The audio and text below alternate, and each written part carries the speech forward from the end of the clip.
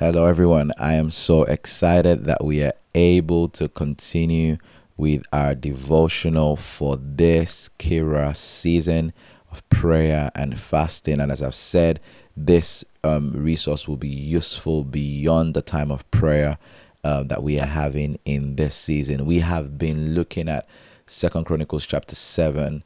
Verse 14, the scripture that says, "If my people who are called by my name shall humble themselves and pray and seek my face," God said that He will hear from heaven, It will heal their land if they turn from their wicked ways. And we've been focusing strongly on this humility that precedes prayer. We are looking at this attitude we need to have in our lives that can affect the effectiveness of our prayer. And today I'm going to title this, "Do It in Me, O God."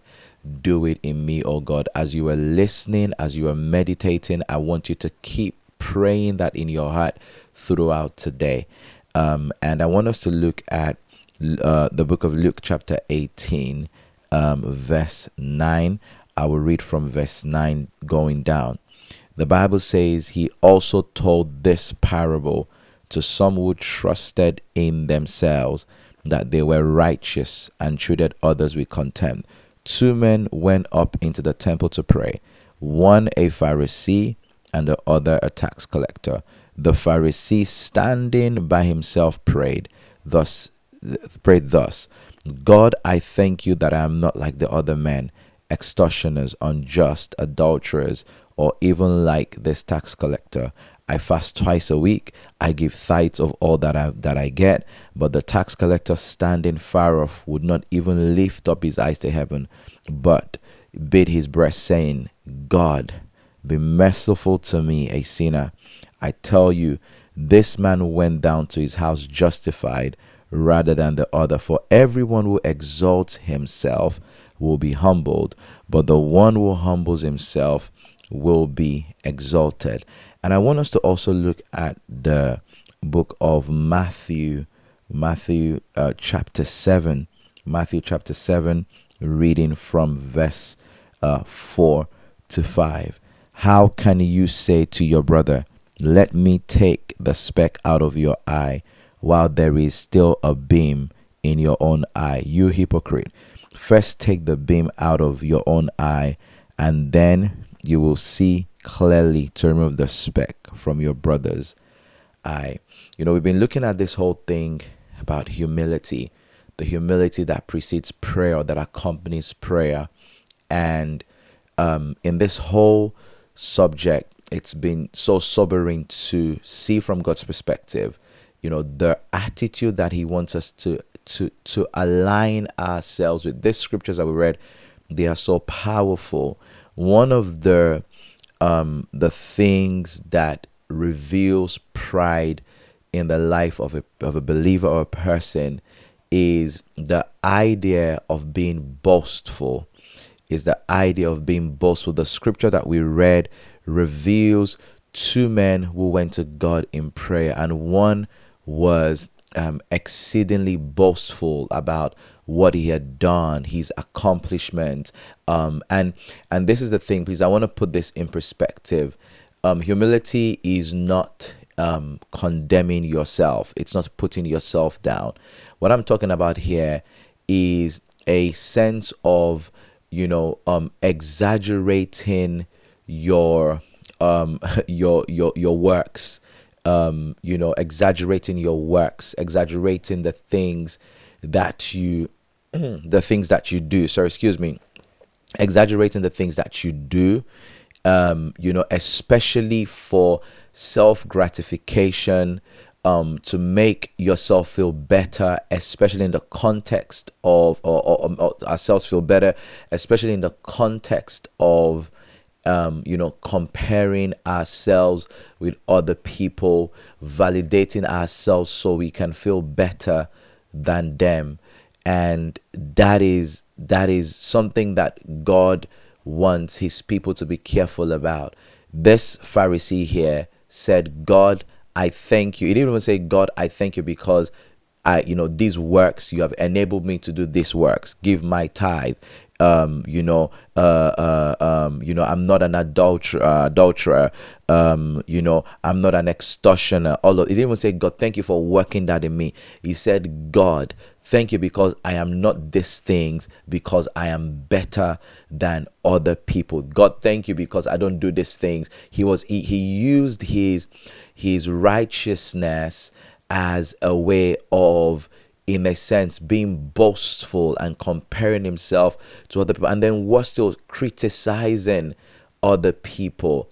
When we have true humility, the humility that God is looking for, there is a soberness that we have about whether it's our accomplishments or our purposes, and we don't compare other people to us in terms of what they don't have, what they're not accomplishing. We don't put ourselves on display to say, hey, we are better than the other people, we are greater than the other people. No, the focus, even when it comes to the revelation of Jesus, the revelation of Christ. I think the last time I was talking about spiritual pride, right? And this is following on from spiritual pride. When it comes to the revelation of Jesus, we can have this thing where we want to get more understanding and more revelation because we want to use it as a way of being better than other people and things like that. And that sometimes is a bedrock for this boastfulness in that sense. Sometimes I'm around people and they can't stop talking about themselves, what they've done, this, that, and the other. And I'm not talking here that we should talk ourselves down, but it's important that we give recognition to God. A lot of these things about boasting, they're just another way of really competing with people, really making people feel less, feeling that you're better than people. And it's amazing that some of these things can be translated into even spiritual things or spiritual activities in that sense. So this is very important. The Lord wants us to be aware of this. The Lord wants us to know about this. And I really want to weigh in on this other element, which I think is so vital here. It's this man. He boasted. Not only did he boast, but he also criticized. One of the revealers of pride is excessively just criticizing people. Excessively criticizing people. Always evaluating the works of others, but not evaluating your own walk, your own life. That's why today we are crying and praying, do it in me, oh God. Do it in me, oh God. People will boast, people will criticize others. They lose sight of themselves, their own work, their own self-evaluation, because they are so busy, so engrossed with what other people are doing. The first call, the Bible says this. The Bible says, it talks about ruling. He that has no control over his spirit is like a city whose walls are broken down. And then the Bible goes on to invite us to say we should rule over our own spirit. Our first call, our first responsibility is to make sure that we keep ourselves in check. Pride works like this. When you're busy trying to keep everybody else in check, when we are busy trying to keep everybody in order, but we are neglecting self, that is not love. That is not the way that God wants us to live. Pride focuses on others and neglects self-evaluation. That's why, again, we are crying in the season of prayer and fasting, God, do it in me. Let me not call out in others what I haven't first called out in myself. Let me not set a standard for others, judging them, evaluating them by a standard that I am not living by. These things affect prayer.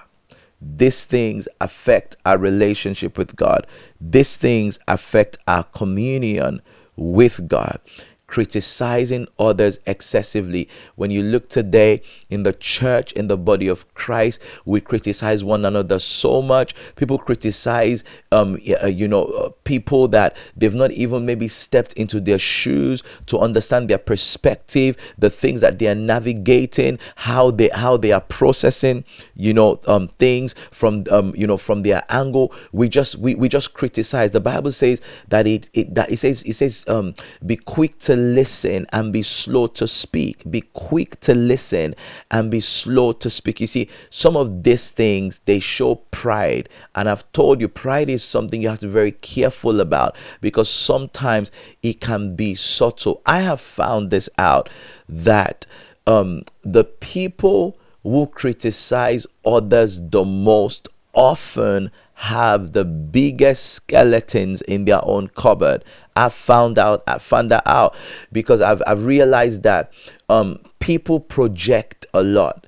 And sometimes when people are dealing with things and dealing with condemnation and guilt and all of that stuff, they're quite irrational about how they treat others with mercy and grace and things that they project on them. I found out that the biggest critics are the people that have the biggest issues. When anyone has truly received mercy from the Lord, there is a position of humility that you assume, because you know that just as God has been merciful to you, you treat others with mercy because you have obtained mercy. When you have truly experienced the mercy of God, it only becomes natural for you to translate and transfer that mercy. And wow, the amount of people that have talked themselves into serious, problematic positions, spiritually speaking, because they have invested their time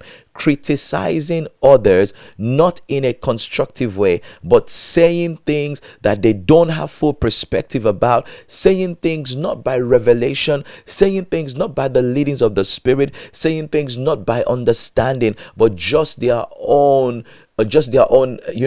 knowledge, or basic knowledge of a situation, of a circumstance. These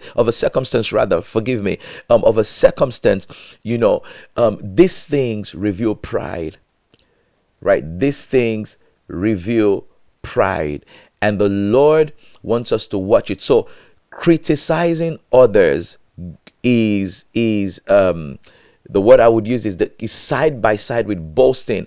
Those who excessively criticize others tend to use it as a way of exalting themselves in a subtle way, to say, well, at least I'm not that way. That is the spirit behind that. It is a self-righteous, it is a hypocritical, it's a hypocritical mentality. That is why the word of God says, it says that don't clamor for your brother to remove the plank in, the speck in their eye, while you have a plank in your eye. And what God is saying there is this: it's that we should self-evaluate first. Let's not just focus on other people, other ministers. What's this minister doing? What's that church doing? What's this person doing? Let's first self-evaluate. It will be a shame for people to have analysis of other people's life, their walk, and all of that stuff, and what they're doing right, and all of these things, that are gossip oriented. It will be a shame to do that,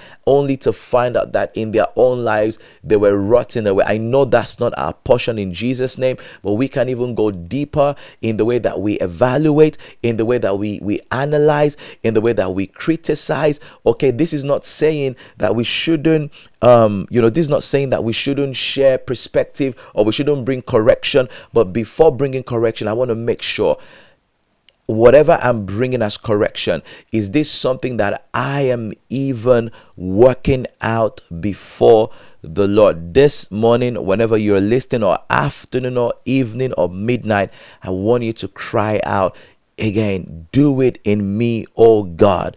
Do it in me first. Let me be an example of these things that I tell people to change, these things that I tell people not to do. Let me be an example, oh God. Do it in me, oh God. And again, the word of God says, if my people who are called by my name shall humble themselves and pray, seek my face, I'll hear from heaven and I will heal their land. This is God's word for us today, that we avoid boasting, that we give glory to God, that whatever it is that we think that we have perfected, that other people haven't perfected, whenever we approach those conversations, we should not give glory to ourselves. We should say it is Christ that works in us, both to will and to do of his good pleasure. One more time, I want you to cry out, do it in me, oh God. I'll see you tomorrow as we continue our podcast series. God bless you.